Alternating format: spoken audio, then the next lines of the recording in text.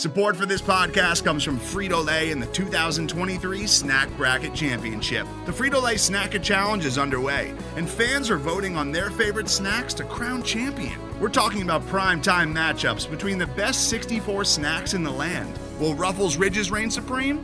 Can Doritos defend their dynasty? Or will Smart Food use their smarts for a surprise upset? Only you can decide.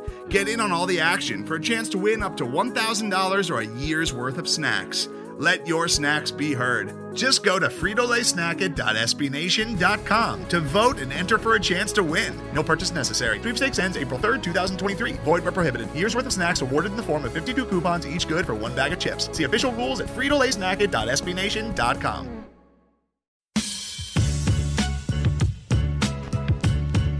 Let's get the party started. Oh, baby! When was the last time you shit your pants? You think I'm a goddamn fool? I shit my pants last night. It's a beautiful planet. Well, it's a moon. For sure. I'm sick and tired of all this bullshit. Put that in your pipe and smoke. What's up, everybody? Josh, the Clearing Waivers podcast, coming at you for another week of the Clearing Waivers podcast. Hope everybody is doing good, great, and grand, also wonderful. We appreciate you joining us for another week. No guests this week. You just get the three of us this week. After a couple solid, really good interviews, it's just us this week. So you're welcome in advance. We appreciate letting us take your time and your ear space up, but we're just going to get to it tonight. We're not going to clear any useless space here. We're just going to get into clear the waivers, talk a little bit of Royals, get into shenanigans. So as I said, let's get into clearing the waivers. We're clearing the waivers. Like I said, talked about a little Royals. We had a actual Royals baseball games the last few days. It seems like we've had three, like a go, stop, go, stop, go, stop. So here we are on another off day for the Royals. They did start the season 3-1 in their first four games, taking 2 of 3 of the Rangers, and then the first game against Cleveland, winning it the other night. So far, they've scored 31 runs. So a nice little jolt of offense in those 4 games. But they've also given up 17 runs. So there's a little bit to talk about, at least through these first 4 games. We're going to talk a little bit about what we've learned from those 4 games. And Katie, I'm going to start with you. What is something that you have learned in the first 4 games of the Royals 2021 season? It's nice to have a lineup of more than just like 3 good hitters. Yeah. There's someone there that can pick somebody else up. So, I mean, I think that was probably one of the bigger things, that lengthened lineup is very helpful.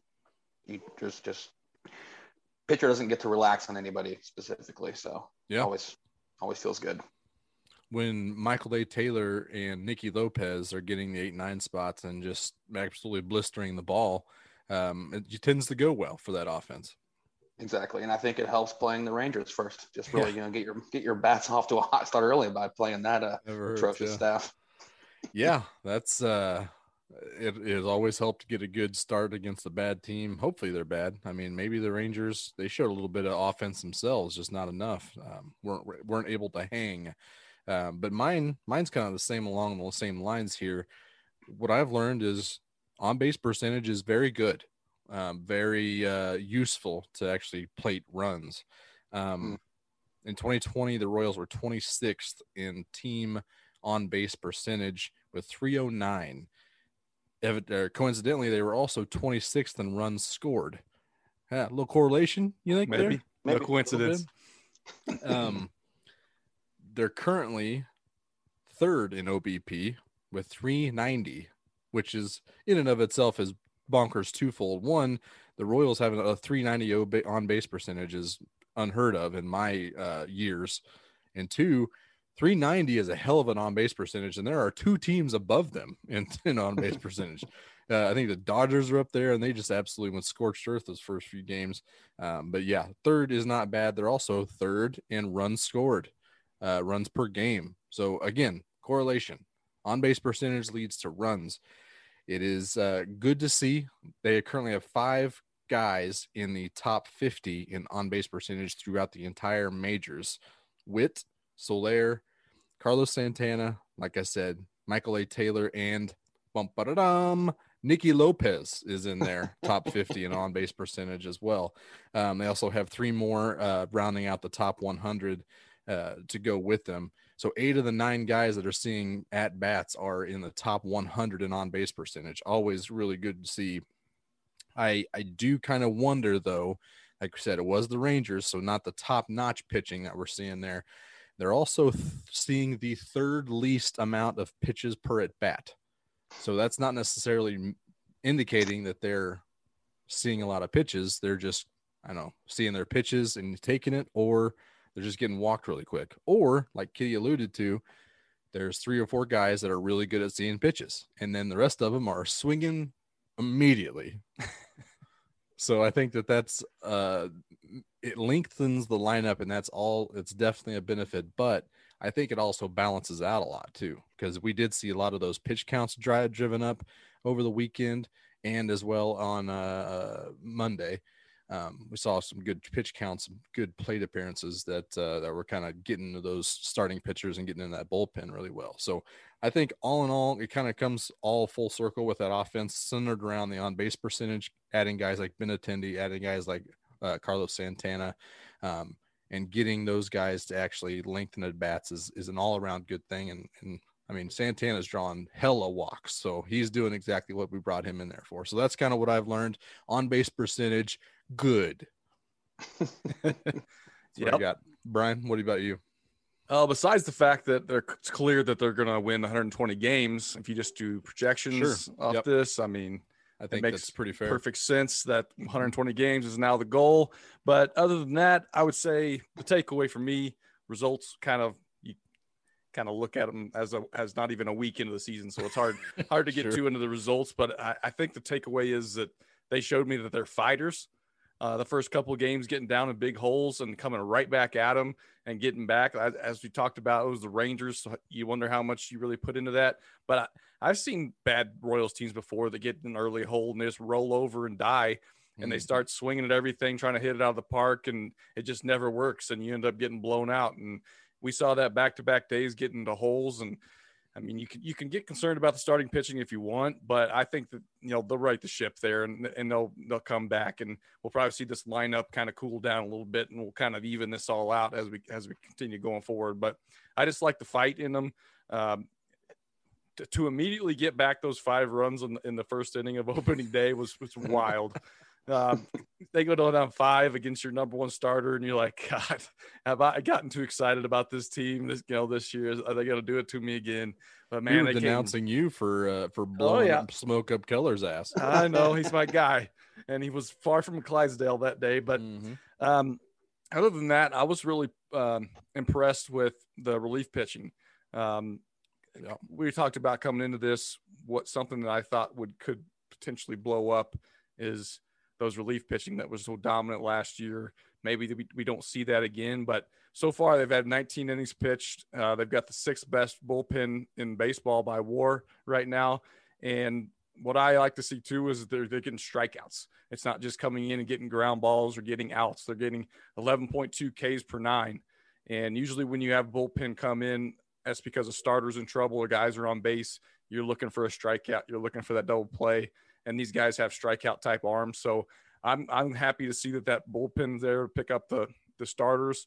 The lineup obviously pick up the starters. I think the starters will be fine, but it's nice to know that you've got a nice back into your bullpen that you can kind of trust. And as you pointed out, he's pitching these relievers for more than 1 inning a lot of times. And I like to see that too, because they love to tell you on the broadcast that the more pitchers you go to, the better chance you're going to find one that's not having his day. So if you can get by with 3 pitchers on the day, sign me up for that. We don't need to go 1 inning at the end of the game. If you can have a guy, be dominant for 2 innings a piece. And so the relief pitching is promising, and I like what I see there.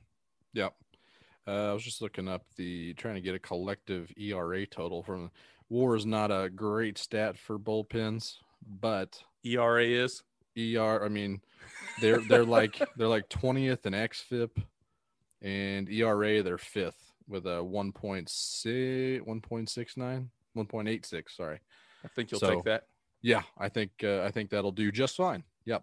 Yeah, I think one worrisome bit, I think, is we don't seem to have any idea who a closer is, and feel like what we've seen in the past with bullpen by committees, it ends up being no one can save a game when you get to that point, because everyone, I don't know if they're walking on eggshells too much. They think they have to be just pitch perfect to get the next save opportunity, but I'd like to see this team find out who the closer is. And we kind of saw that last year at the beginning of the season. Matheny was like, we're going to work these guys in different leverage situations. And then especially when they got, traded away Rosenthal, Holland kind of just settled in as the go-to closer at that point. I could see that happening here soon. Yeah. I think he's probably just getting a feel for, is Jesse Hahn going to be a dominant guy for us that we can count at the end? Are we going to play Greg Holland in the 7th if that's their 2, 3, 4 coming up? I mean, I could see them playing around with us for a while, but I think here a month in, I think we're probably looking at one guy getting most of the saves. I mean, that's traditional way of thinking of Matheny going potentially, a little bit more stats oriented, maybe matchup oriented. And maybe you don't have that guy that is worried about getting those save opportunities. I don't think anybody, Holland's not trying to resurrect his career. Wade Davis is not going to be a elite closer money after this year. Maybe Jesse Hahn, but at that point, he's just trying to stay healthy at this point. So build a little bit of value for himself. I did mention it in the chat there on Monday night that it was going to be interesting to see who got the 9th, because it was Cleveland's 2, 3, 4 hitters in a save opportunity, right? Mm-hmm. Yep. Yeah, it was 3-0. 3-0. So, and it turned out to be Jesse Hahn at that point. Once he got into a little bit of trouble, then Greg Holland started warming up, I believe. So I think that's the pecking order right now from what that's telling me, but it could just be, Matheny, like the matchups against the 2, 3, and 4, what Hahn's stuff was. Maybe they love off speed, so they didn't really want to go to Holland. But and I also think there might be a factor too that Hahn had gotten up and been warming up for a while. They kind of thought he might have to bail out. Was it Zimmer pitching for them? Yeah. I think he could kind of getting into some trouble. So I think Hahn was like fully hot in the bullpen, and maybe he doesn't want to just, waste that at this point in the season. If you trust the guy, let him go out there and get the save. Mm-hmm. Yeah. It's good to have options, I think. But to Kitty's point, you'd like to think that closer is the alpha. And if there's no, we've heard of Greg Holland being an alpha mentality. We all know Wade Davis is out there and not feeling feelings and just there to put asses in seats. So it's not a lack of there's no alpha out there. Maybe there's just a lot of alphas and they all like to eat a little bit. Right. I'd have no problem having your number, like maybe your second best reliever you're feeling as your closer, and then throw in the alpha as their high leverage guy through 6, 7, 8 and see what happens. Yeah. Having the options. Possibility. And then you have the toy with Stalmont to just play whenever you want to. Let it eat. Right. Yeah. Barlow's just wiping guys out. It depends on what you're doing with Junis. Zimmer's looked really, really good. Junis has been nasty. It's got dudes. So yep. I went into this kind of thinking that the bullpen might be a bit risky. They're the ones that I was kind of looking at to be, the real wild card to this team's success. And boy, they've really put me a little bit more at ease after seeing those first few games. And watching Wade Davis again. He kind of looked like himself. He gave up a tater the other night. Didn't really matter much in the game, but I've been impressed with his stuff. He's got his velocity back, it seems like, and I'm excited about Wader this year. We're not talking about it enough, but High Sox Wader is elite Wader. When he had the baggy pants back in 15, whatever, that was awesome. But give me some High Sox Wade Davis, and I can really get on board with that. 100%. Looking like a real sexy baseball player at that point. Let's move on here. We've got last week we introduced Ball Street. We're going to bring you a little bit of Ball Street. We got some stocks to buy and sell to kind of go off of the way too early conclusions drawn here category. But I got 4 guys that are kind of making a statement here very early. So we're going to buy, sell, or hold some stocks on these guys. I'm going to start off with Michael A. Tater. See, he's got off to a real hot start, hitting 438 with 2 dingers, 6 ribbies, and a 255 WRC plus. Very, very good. I, for one, am willing to eat all the crow on that signing. But where are you guys at on buying stock here, Brian? Why don't you lead us off? I think you'd have to be a maniac not to sell it if we're treating this like a stock right now, because what he's doing right now is outrageous. But let's get crazy. I want to hold, actually. I want to hold here because what I'm seeing is a guy that looks super confident at the plate, and he's coming into the spring. You know, he says he's worked on some things. He's kind of tinkered with his swing and his setup. And you hear that every spring, right? You're like, You sure do.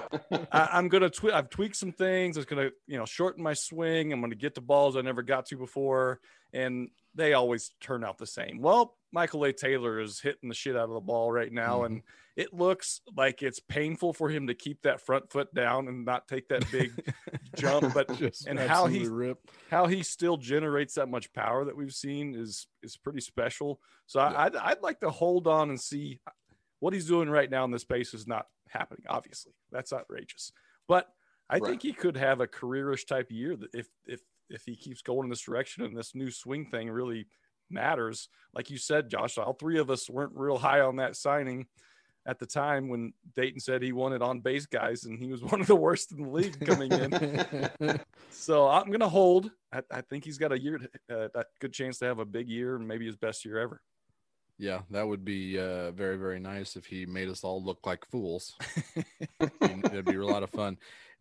Speaking of comps, apparently Rex Hudler thinks he looks a little bit like Lorenzo Cain out there. All right. I'll buy some of that defense then. Let's buy some of that defensive stock.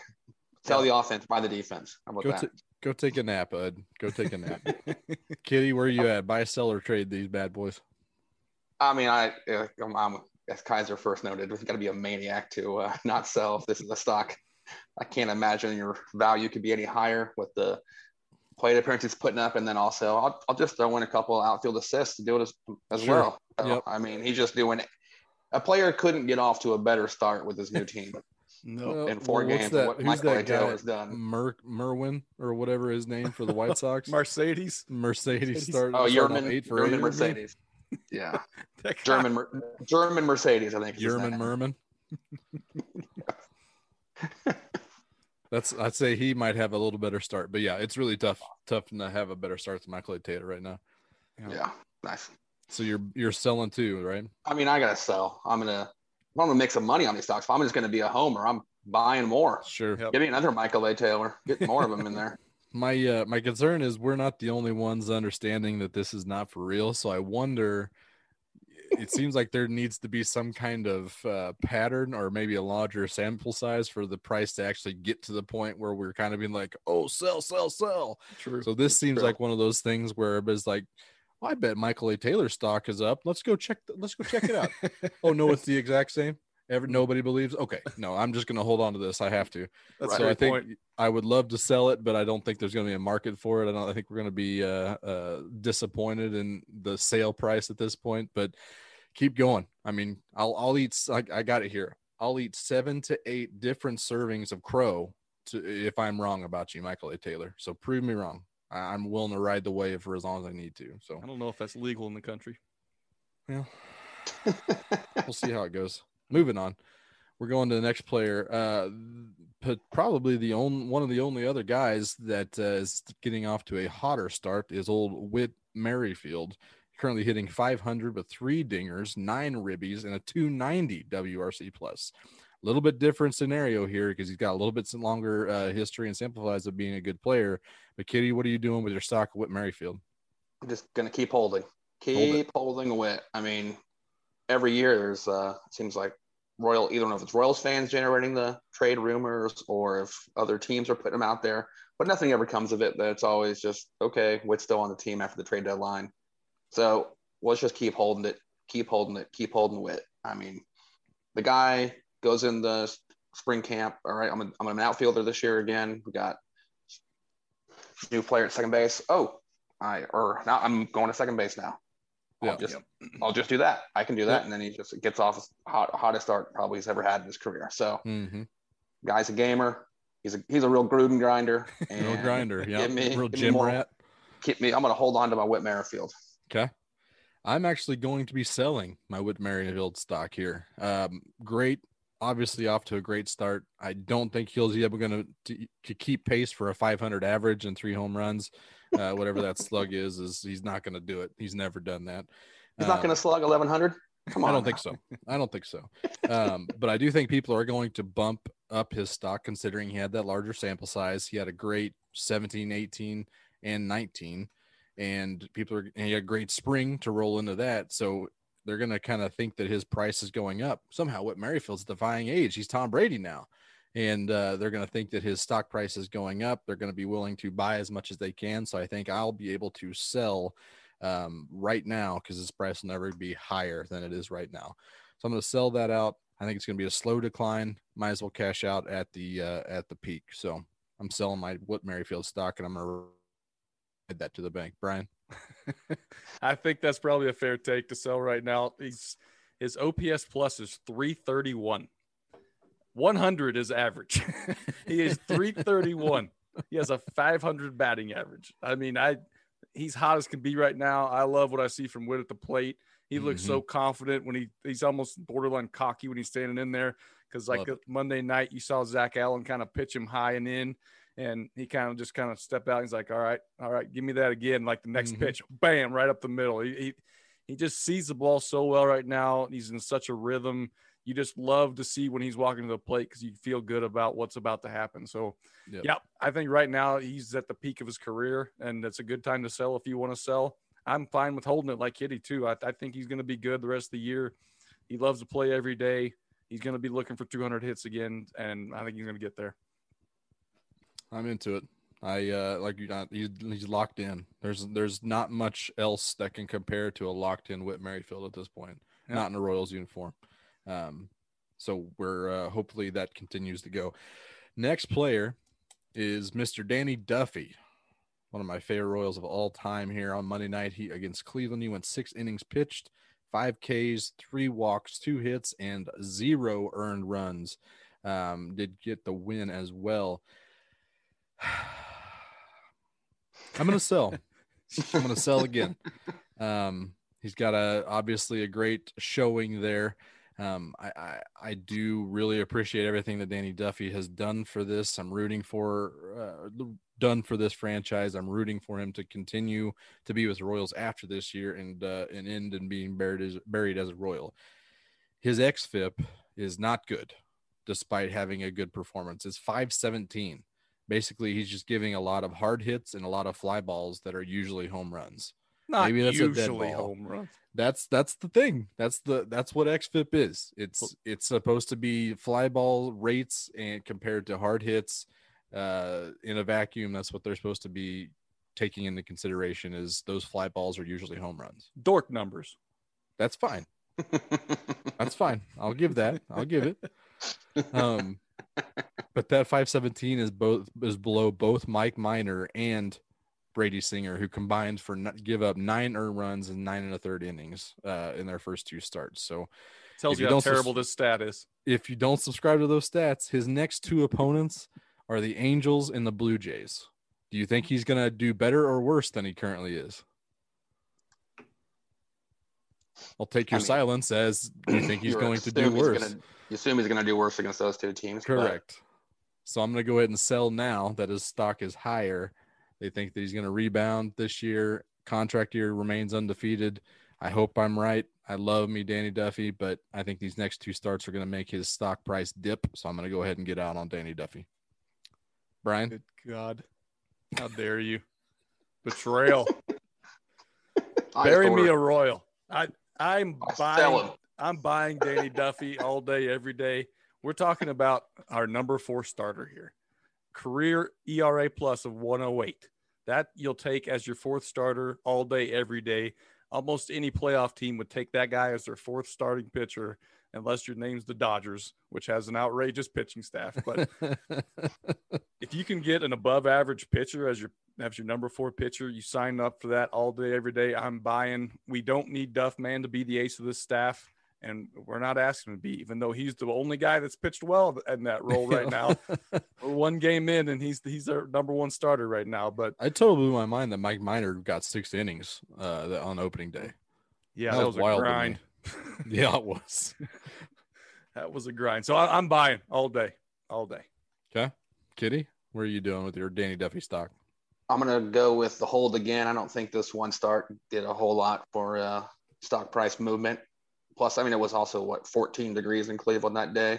It was. So you can hit a ball real hard and it's that cold and it still doesn't go anywhere. So it's very, very helpful. So, I mean, right off the lake too. We got the lake effect. I mean, that's probably some pea soup sky out there. That is real tough to do anything in those conditions. Real tough, unless you're apparently Miggy Cabrera hit balls out when it's snowing. Mm-hmm. It's stupid. I never realized how effective Duffy had been in his career. I didn't realize he was a ERA plus of 108. Yeah. For some reason in my head, I just thought he was just really just poor and never really lived up to anything. Maybe it was just because he's a homegrown guy and expectations were sky high when he came up. Yeah, he had really, really good years that were usually cut short by injury. That's just that's just tough to do. But yeah. So I'm gonna hold on to Duffy. I like this. I like the number change. Maybe he's got a little bit of help from above from Giordano this year. So let's hold on to Duffy here. Best shape of his life. Best shape of his life. Don't get me wrong. I'm taking Danny Duffy all day, every day. I love this version of Danny Duffy. I'm in it for me and my money. And my money says go ahead and sell on this current price is all I'm saying. Not saying I don't like Danny Duffy.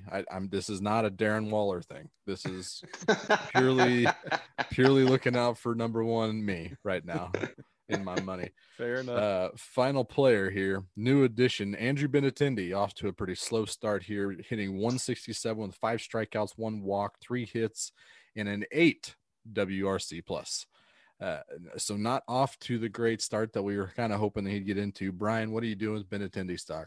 I'm slamming that buy button because his stock price has probably never been lower than it is. He's coming off a bad year in the short year last year.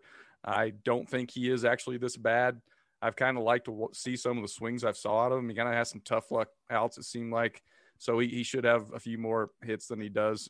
So I don't think it's as you watch him at bat, and it's not like he looks lost up there, right? He's still putting good swings on it and seeing the ball all right. So I'm buying. I think those numbers will come. It's just really early in the year. Yep. Kitty, where are you at?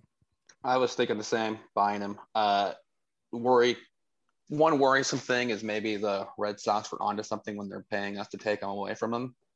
Maybe they saw something last year that he's not going to get through. So, but I'm hoping Royals can figure something out with him and he'll figure it out and at least be a serviceable major league ball player. Can't be this bad, you're right? Right. Can't be this bad. No way. I really don't want him to turn into the new Nicky Lopez, the 2020 Nicky Lopez, where it's like, well, he's playing great defense, so we got to keep him in the lineup. Right. He is playing great defense. He is playing great defense. And I do I'm buying as well. Looking at his caveat here, this is a very small sample size, especially to look at plate discipline stats. But we're going to do that because here we are. Nothing's really jumping out of me as far as like out of the ordinary for what he's usually done. He's not swinging at pitches outside the zone. He is swinging a lot more, which is just, that's a Royals thing. That's what they do. They teach their hitters to swing at everything they can as soon as they see it. So it's tough to pull away anything from that sample size. He is swinging it, but it's not out of the ordinary. His BABIP is a 231, whereas you're usually, in a vacuum, you're usually looking for a player to have around a 300 BABIP. So you could potentially add another 700 or 70 points to his batting average and get him somewhere like 230, 240, bit more acceptable here. But at the same time, he didn't have a great BABIP last year. So he's got some good baseball karma coming his way. I still believe that there's room to even get to his floor. So I'm going to hammer that buy button. And if he starts to hit that 2017, 2018 Andrew Benintendi mileage, then look out, because that price is going to skyrocket and I'll be living fat. It's probably be an okay profit. It's not going to be a retirement profit, but it'll be okay profit. I guess we're all on how hard you buy that. Well, you can only buy so much after you sold all your Danny Duffy stock. I don't know how much you're actually going to have in there, but You never know. So that's what we got. That's what we're buying. That's what we're selling. We do have a very encouraging feeling after seeing those first 4 games. Let's hope the Royals keep it going here. We're going to move on to the shenanigans, but first, a word from our sponsors. Most of the time, we talk about tech in terms of a handful of gigantic companies like Google, Meta, and Apple. But some of the most interesting stuff we find online is the product of a single person. When you're working on your own, I think there's this beauty of being able to come up with an idea and then implement it then in that moment. You don't have to have permission from someone else. There's no red tape. In the Vergecast series Solo Acts, we'll get to know these people, the tech they use to get stuff done, and the obstacles they face trying to compete with the giants. Some people that I talk to and my friends are like, your competitors are Zuckerberg and Musk. Like, aren't you kind of like afraid of that? Every Monday, our friend Ashley Esqueda will be curating and hosting these interviews and sharing with us what she's learned. I can't believe the McRib locator was originally a tornado locator. Right. Pretty wild. Listen to our Solo Acts miniseries now in the Vergecast feed, anywhere you find podcasts. And we're back. We're going to get right back into the shenanigans here with our first one. Get a little bit of we're going to combine a couple of them here. This is basically going to be Waiver Watch with Waiver Sharks is going to be the game here. So I'm going to go ahead and put some Waiver Watch segment music here. So basically the rule of the game here, I got 4 categories here, and they're Rotten Tomato scores, the audience score. We usually play the critic score. This is going to be a little bit different with the audience scores here. So you guys are going to pick a door 1 through 3 or 4. Each one of them has 10 movies within it. I've got their Rotten Tomato scores written down. All these movies have something in common. So you'll want to get the higher or lower from the previous Rotten Tomatoes score. And then at the end, when you're done, you're either done guessing or you've gone through the whole list. You're going to guess what the common theme among those movies is. Cool? Yep. Cool. All right, Kitty, I think you won Ball Street. So I'm going to have you go first. Pick your door. Sounds 1, right. 2, 3, or 4. I'm going to go door 2. Door number 2. Okay. What's your starting point? 1 through 10. 7. 7. All right. Your first movie is Inside Man from 2006. Got an 85% on Rotten Tomatoes audience score. 85. Real solid. Your next movie is Die Hard with a Vengeance.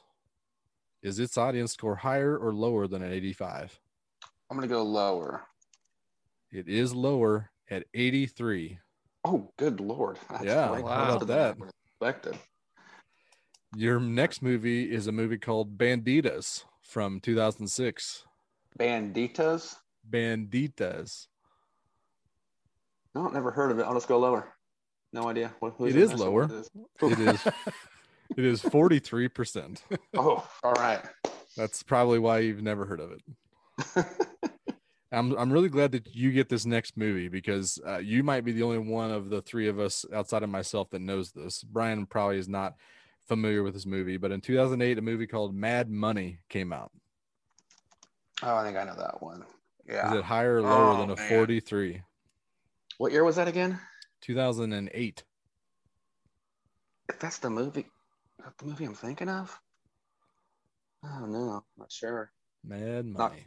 It's not a Jim Cramer biopic, is it? Yep. Mad Money. Money never sleeps. Let's try higher than 43. It is higher. It's a 48. Escape. So let's go up to the other round here. Next movie is Point Break from 1991.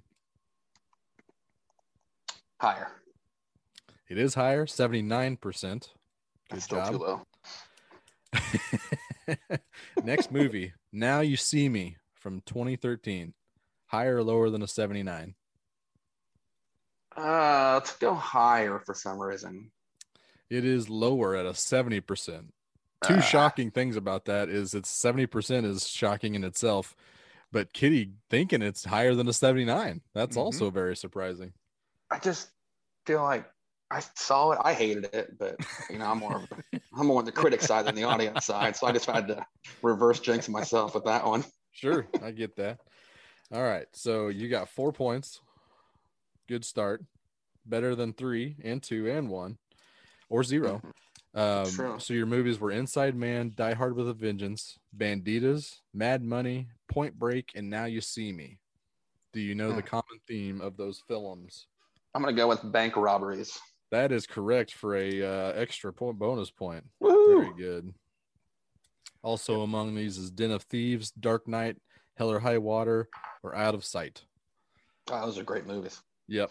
And then there's Banditas. And then there's Banditas, which is and Mad Money snuck in there. Salma Hayek and Penelope Cruz. It's like an old 1800s turn of the century Mexican bank robberies. Basically, just a movie to get them to wear low cut shirts. Yeah, it sounds about right. Yeah. Brian, you're up. You get door number 1, 3, or 4. 4. 4. All right. Pick 1 through 10 for your starting point. Let's do 4 again. 4. Your movie is Ocean's 8 from 2018. Got a 45%. Yikes. Audience score. That wasn't even critics. That was audience. Your next movie is Crash from 2004. Higher or lower than a 45? Higher. It was. It got an 88%. Yeah, I remember that being liked. It's Oscar winner, wasn't it? Yeah, I think it was definitely in the mix. In the mix, yeah. Your next movie is Bird Box from 2018. Oh, was that the Sandra Bullock? Like, I don't know. Was that the blind hints. one? No hints. Where she's in a boat or something? Bird Box. It's a box with a bird in it. Josh, your face was great. Just giving the no hints. No hints. Smug. It was a good smug face. I liked it. I remember a lot of people talking about it, but not a whole lot of people liked it. So I'm going to go lower. It was lower, 57%. Ugh. Next movie is Minions from 2015. Oh, what was the last one? 48 something? 50? Last one was 57%. I mean, people like Minions, right? Let's go higher. It was lower, 49%. Wow, I did not expect that. I would have. How about that? Too. How about people that? hate Minions? Apparently so. It's wild. I mean, So, I Brian, can't say I've ever watched it, but right, you know of it, but it's not like Sure. you're just cranking it up in the VCR. It's no Bird on it. Box, I guess. Right, no Bird Box. Your movies are Ocean's 8, Crash, Bird Box, and Minions. What's the common thread? Jesus. I think I've only watched one of these movies, so it's That is tough then. 'Cause you got two casts with a lot of people in it, so that's a tough. And then none of them are really along the same lines from genres. So and Minions is completely different from Bird Box, I'm assuming. Oh it's my a Minion God. box. I have no clue. I have no idea. No Sandra guesses? Bullock. That's correct. Oh, was it really? From downtown. Sandy Bullock is in all of those movies. You better put Miss Congeniality 1 or 2 on this list. Miss Congeniality, it was number 2, was coming next at a 43%. Armed I and don't think I Fabulous. knew she was in Ocean's 8 either. Armed and Fabulous. I knew she was in that. I didn't know she was in Bird Box, but I guess I wasn't thinking just her. I didn't have any idea she was in the other 2 movies. Bird Box was trash. Was that the movie I was describing? She Yeah, was, it was. You can't. There's demons walking the earth, and if you look at them, you just go and kill yourself. It's kind of like The Happening. Okay. Whoa, spoiler city over here on The Happening. Out of left field with that one. How far are we removed? Like 15 years? At least 2 decades from The Happening? It's If on you my haven't watch seen list. The Happening. All right, so we've got 2 more categories here. Tight ball game. Kitty up 5-3 at the moment. We still got door number 1 and 3. Kitty, what do you got? Let's try 1. 1. Spot 4. 4. Your movie from 1999, American Beauty. Rocking a solid 93%. Good Yep. starting point. It is. Better be. Your next movie is No Country for Old Men from 2007. Higher or lower than a 93? Good call, Kaiser, you jerk. Oh my God. I'm going to go lower. It is lower, 86%. Good That's guess. shocking to me. Felt like people were, it's too slow. Yeah. Idiots. Next movie is from 2015, Spotlight. Speaking of slow, Yeah. Higher or lower than an 86? Another Oscar movie here. Let's go lower. It was higher with a 93% audience score. So, Kitty, you've got American Beauty, No Country for Old Men, and Spotlight. What's the common theme? I'm going to go Oscar-winning movies, but is it the movie themselves or was it an supporting actor maybe one? Oh, he's in his head. I'm going to go supporting actor winners in the Oscars. Your first guess is always the right guess. Oh, damn it was Oscar winners for Best Picture. Dang it. Oh, God. That was going to be a gauntlet for the higher and lower, let me tell you. Definitely. Jesus. Oh. What was the lowest number in there? The Shape of Water from 2017 got a 72. That makes sense. Okay. Sandwiched between A Beautiful Mind and American Beauty. So if you got, it was the last one. Kitty picked the best spot to be in. All right. So Brian needs 3 here. All right. Yep. Let's 3. go. You get door number 3 is left. Pick your starting point 1 through 10. Let's stay at 4. 4. Your first movie from 1987, Predator. Mm-hmm. Got an 87%. Good for Predator. Sure it did. That'll do. Your next movie is from 1988, Beetlejuice. Oh, God. Higher or lower than an 87? Holy shit, this is tough. People love Predator. I mean, that's iconic almost. 2 solid cult classics here. It is. People love 2 completely different audiences. Oh, totally. I'm in for both of them. Yeah. Yeah. You got to have a screw half loose to have Beetlejuice as one of your favorite, but there's people that. Oh, all right then. Coming at me hot. Screw half loose to enjoy Predator as much as 87%. Beetlejuice. Let's go lower. It was lower in 82. God bless. Next movie, also from 1988, Willow. Oh, no. Higher or lower than an 82%? Oh, why are we in the 80s so much? Speaking of cult classics. Another one, yeah. I mean, this is kind of a tough trio to start with here. And again, your screws half loose if you love Willow too much. He's coming at everybody tonight. Yeah, he's coming at all the nerds. I'm going to go lower for Willow. Willow is lower, 79%. Care of your chinny chin chin there. Way too high. Let's stay in the 80s here. No. 1987, RoboCop. Higher or lower than a 79%? This is for the tie. Oh, God. RoboCop. I'd like to know what the critics shit all over that one, but we're talking about question. audience here. RoboCop. I think it's going to be even lower. RoboCop, 84. Higher. Oh, shit. Well, it gets all the bonus point possibility. Could also tie with the bonus point here. Predator, Beetlejuice, Willow, RoboCop. What do they have in common? God, this is what? I don't think it would be all 80s movie because you already told us the years they're from. True. RoboCop. I just looked up. Critics gave RoboCop a 90. Well, look out. What? Wow. Yeah, I'm shocked as you are. How about the remake? What's the remake got? It's like 2016 or something like that. Look that up. I will. Predator, Beetlejuice, Willow, RoboCop. These are all such different movies. Was Arnold Schwarzenegger involved with all of them? That's a good guess. He was not. The answer is right there in front of you, though. They're all one-word titles with the character name as the title of the movie. Tricky. Because you're going to have Mud, Matthew McConaughey, then Creed, then Mandy, Aquaman, Thor, Moana. Yep. Mandy. Oh, RoboCop messed me up. RoboCop. It got you by 1. Is there a hyphen in there? Nope. Shit. The remake in 2014. One. Hmm? Even a hyphenated word is just one word. Well, it messed with my brain. Irregardlessly. What did you say, Kitty? 2014? RoboCop 2014. Critics 48, audience 49.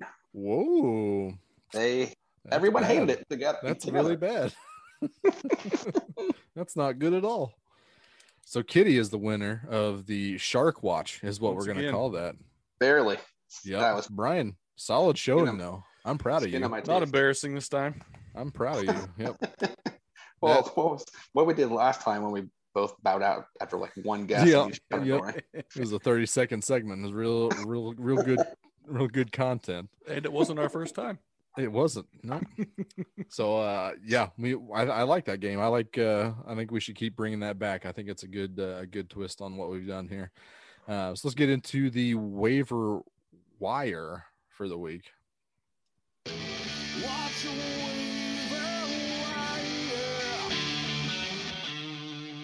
This week we got one of those fun, very general drafts to go off of. We've done the best smells. This week we're going with the best sounds. We've got some good ears on us in this trio here. So we've got some sounds for you. We're going to draft. Kitty, you're going to go first, and then I'm going to go next, and then Brian will go third, and then we'll turn it around from there. Kitty, what is your number one best sound? I mean, we heard it quite a bit if you watched the basketball game on Monday night, and that is the sound of a pure swish. Just that basketball ripping through the net is a great sound. I agree. As someone that dabbled in a little bit of basketball as a younger man, that sounds slightly foreign to me. So hearing it last night when those guys were just bombing threes like nobody's business, that's fun to hear. Just fun. It's a great shot, perfect shot. Just nailed it all night. Shout out to the Baylor Bears. You'd think of a sports podcast that probably touch on the national championship. No, it was not worth talking about. No, we just did. Yep. Congratulations, guys.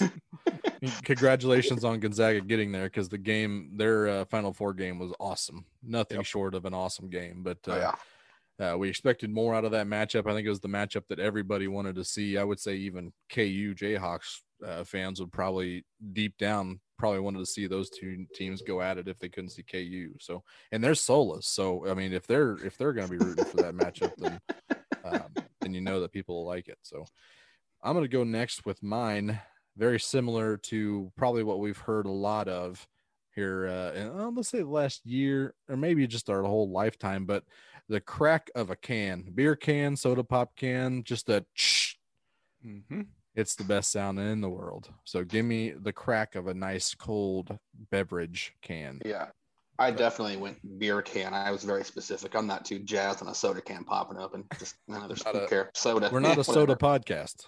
That's right. That's very true. If we're drinking soda, something went wrong. But beer is usually what we're rolling there. Right. Also, it accompanies usually the start of a good time. So that's right. Good signifier. That's what I have. They're my number one pick as well. Crack of the beer, and it's a signal to the world that Daddy's checking out. So no more expectations, please. Yep. It's quiet time. I like it. Yep. I like it. Brian, what's your first pick? Let's go the opposite of quiet here, and it's the roar of the crowd. It's something that gives you goosebumps. During the Royals run, one of my favorite videos that was going around was the person that took the video outside the stadium for like the final out that was going to send the Royals to the World Series. And you could kind of hear the levels of the roar as, Moose grounded the ball at third, and then the throw over, and then people just go nuts. Like, just thinking about it now, it gives me goosebumps. And it's like, there's nothing that gets your adrenaline going being inside a stadium when the crowds, the atmosphere is just nuts, and you feel like you want to get out there and play. So give me the roar of the crowd all day, every day. Oh yeah. There's so many good clips to show that. It's like one of them is the Lorenzo Cain scoring from first. Oh yeah. Just everyone all of a sudden he rounds third and he's going. He's not even hesitation, and the crowd just starts going crazy. And that's just, I feel like you get you get a lot of goosebumps every time you listen to those, just to hear in that crowd and what it meant. It's so good. Got him right meow. Got him. Kane can fly. He can fly. That's right. So good. I still go back to that wild card game, man. The first one is the Eric Hosmer hit when it bounced off that wall and landed on the ground, man. People were going nuts. But I think the epitome of that is the Salvi walk-off, because it was hit, silence, gets through, and then explosion of fan. So I'll never forget that moment. And it, like Brian said, once you kind of go back and can relive those moments through the YouTube or social media or whatever, it's just it kind of brings back those goosebumps all over again. So glad we can get back the roar of the crowd, at least at a little point. If you're in Texas, you get a whole stadium apparently now. So congratulations to Texas stadiums, but the rest of us will be right behind you here shortly. So glad we got that back. All right, Brian, lead off round 2. Let's raise some more goosebumps with my next sound, and that is the notification jingle that they play when a draft pick is in for the NFL draft. I love the draft pick when they get that ding ding ding, and then you're like you jump up the edge of your seat. And you're like, shut up! It's picks in. Are we taking a QB? Are they taking our guy?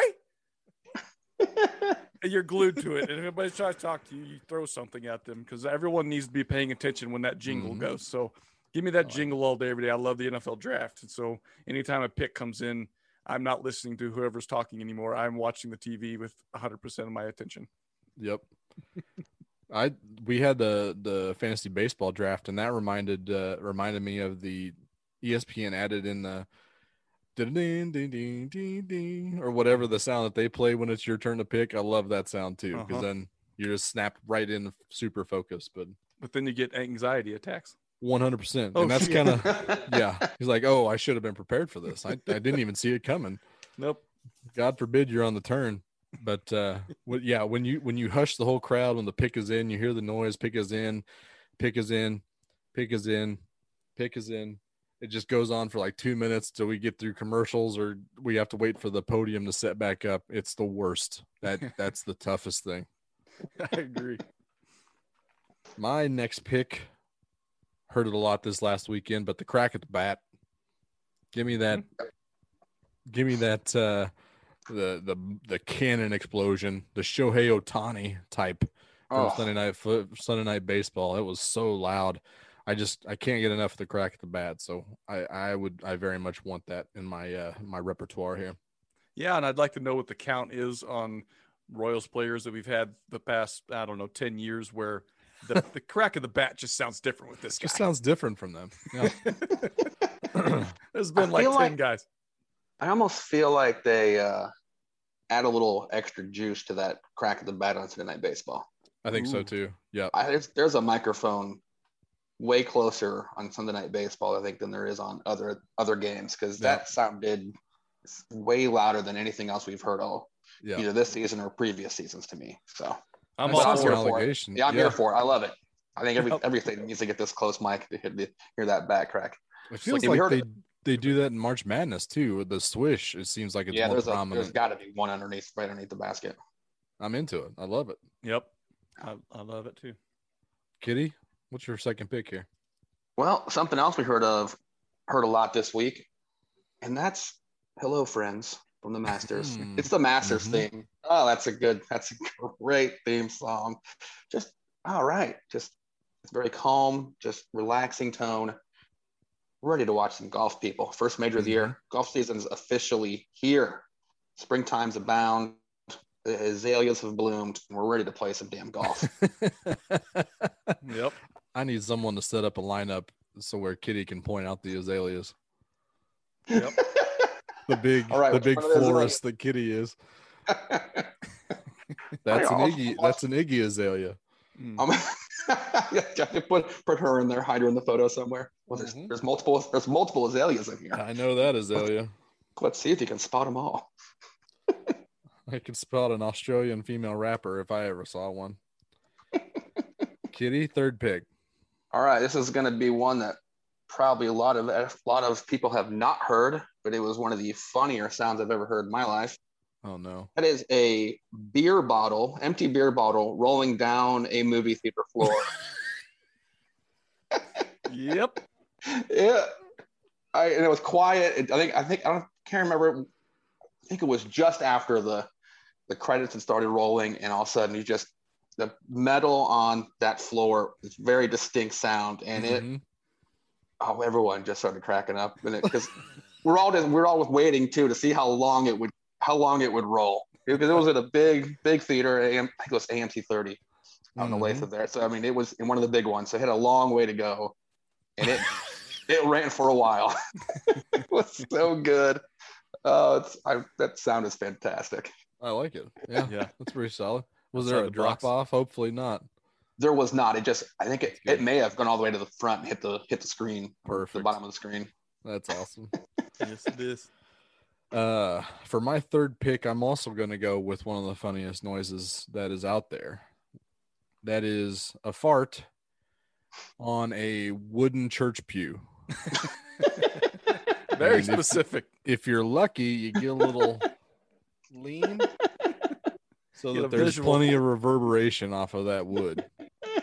But one of the funniest times I've ever experienced was our Uncle Randy ripping one in an old wooden church pew that was a little bit louder than he expected, and his laugh is just so amazing. It's absolutely unable to be contained when it goes in really hard, and it's just in the middle of a church sermon, and everybody clearly heard it. It's just perfect. Just the acoustics of the church too just adds to it. Yeah. It's like almost an echo to everything. I mean, it's an echo from the source, and then it just continues to reverberate throughout. It's fantastic. True. It is one of my favorite sounds of all time. So I know that's probably not on a lot of lists, but boy, it's pretty high on mine. I just figured I'd be able to get it pretty soon. So give me a fart on a wooden church pew. I think it just got added to a lot of lists. Yeah. Yep, it should. If you haven't These are people that experienced it, haven't go ahead and heard, give it a. Right, they're gonna start going to church here soon. Yep. I mean, we got wedding season's right upon us, guys, and that's almost the perfect opportunity to do it. So That sounds like the next draft too is best things to fart off of. Yeah.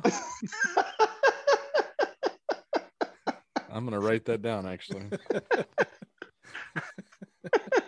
don't want to forget about that one. That's a good one. Our wives and moms will be so proud. They'll be skipping that episode for sure. They'll just hit the pause button right before the draft. Yep. Brian, what's your third pick? I'm going with Morgan Freeman's voice.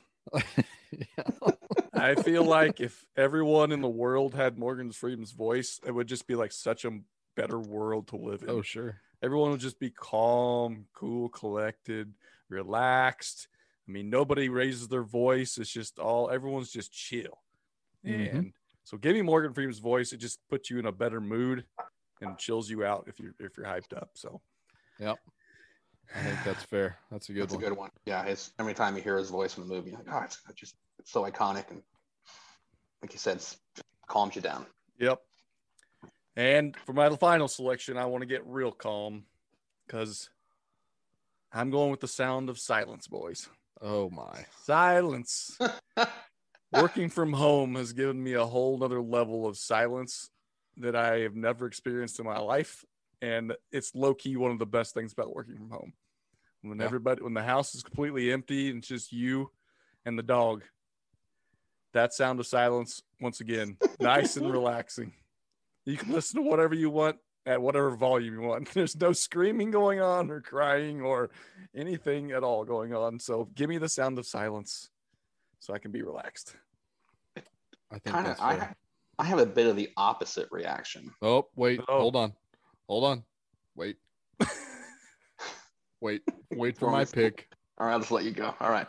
My last pick is the low hum of a fan in silence, because silence gives me next level anxiety for some reason. I don't know why. So I need a fan involved. So I can't have pure silence. I got to have something going on. Kitty, what were you going to say? Was that where you were headed?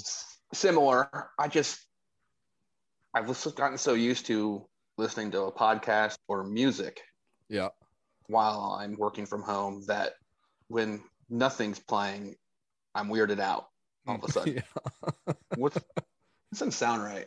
This is weird. I need something. I need noise. I need noise. So yep. I understand people loving silence, that it can make a lot of sense, but for me it just now sounds weird. Especially parents need silence sometimes.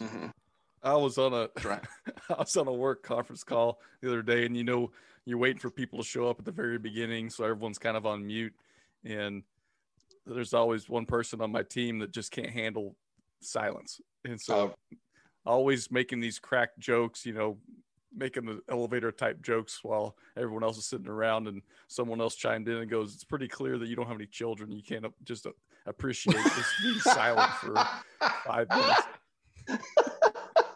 I thought, yes, that's so true. That is the one time I do enjoy silence. That before the phone call at work, we're all on mute. Let's just wait till everyone's here. Yeah. And I'll handle just mute for a couple minutes here. We don't need to talk about the weather. How much rain we got. That's right. I love having that silence when you're in person in that conference room in the meeting. And people are almost scared to say anything because they know everyone will hear it. I love that. Like, no whispering to your neighbor if it's a big enough room. Did you see that game last night? Did you see that game last night? That's some good stuff. Kitty, bring us home with the final pick here. All right. I think it's a sound most of us have heard, and that's ba-ba. That is the sound of settling. That is amazing that band gave everyone an opportunity to rip on your buddies. Just, look, you're getting married, huh? Ba-ba. Ba-ba. That is the sound of settling. Just insults for days. It's fantastic. Oh my God, what a pick. I did not see that one coming. Nowhere near my board.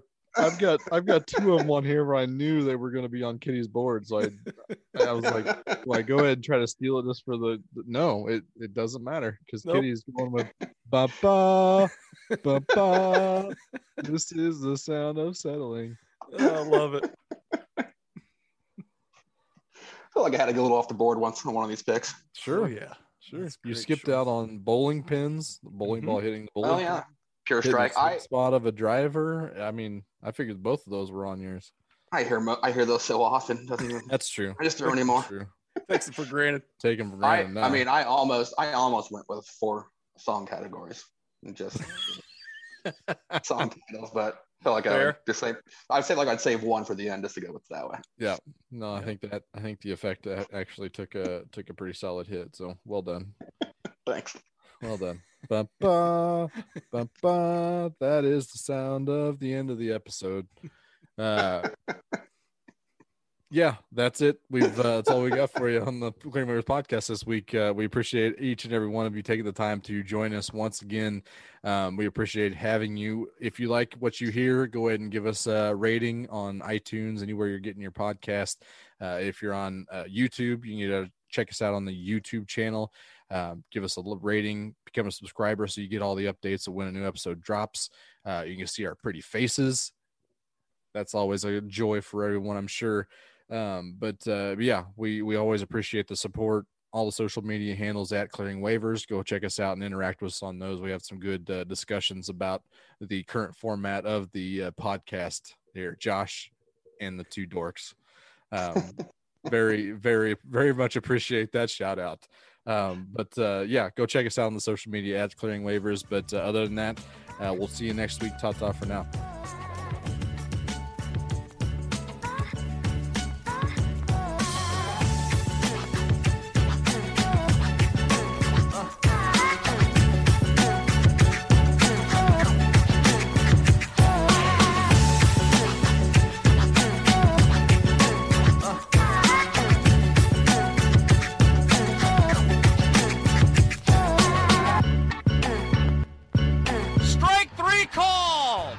It's over!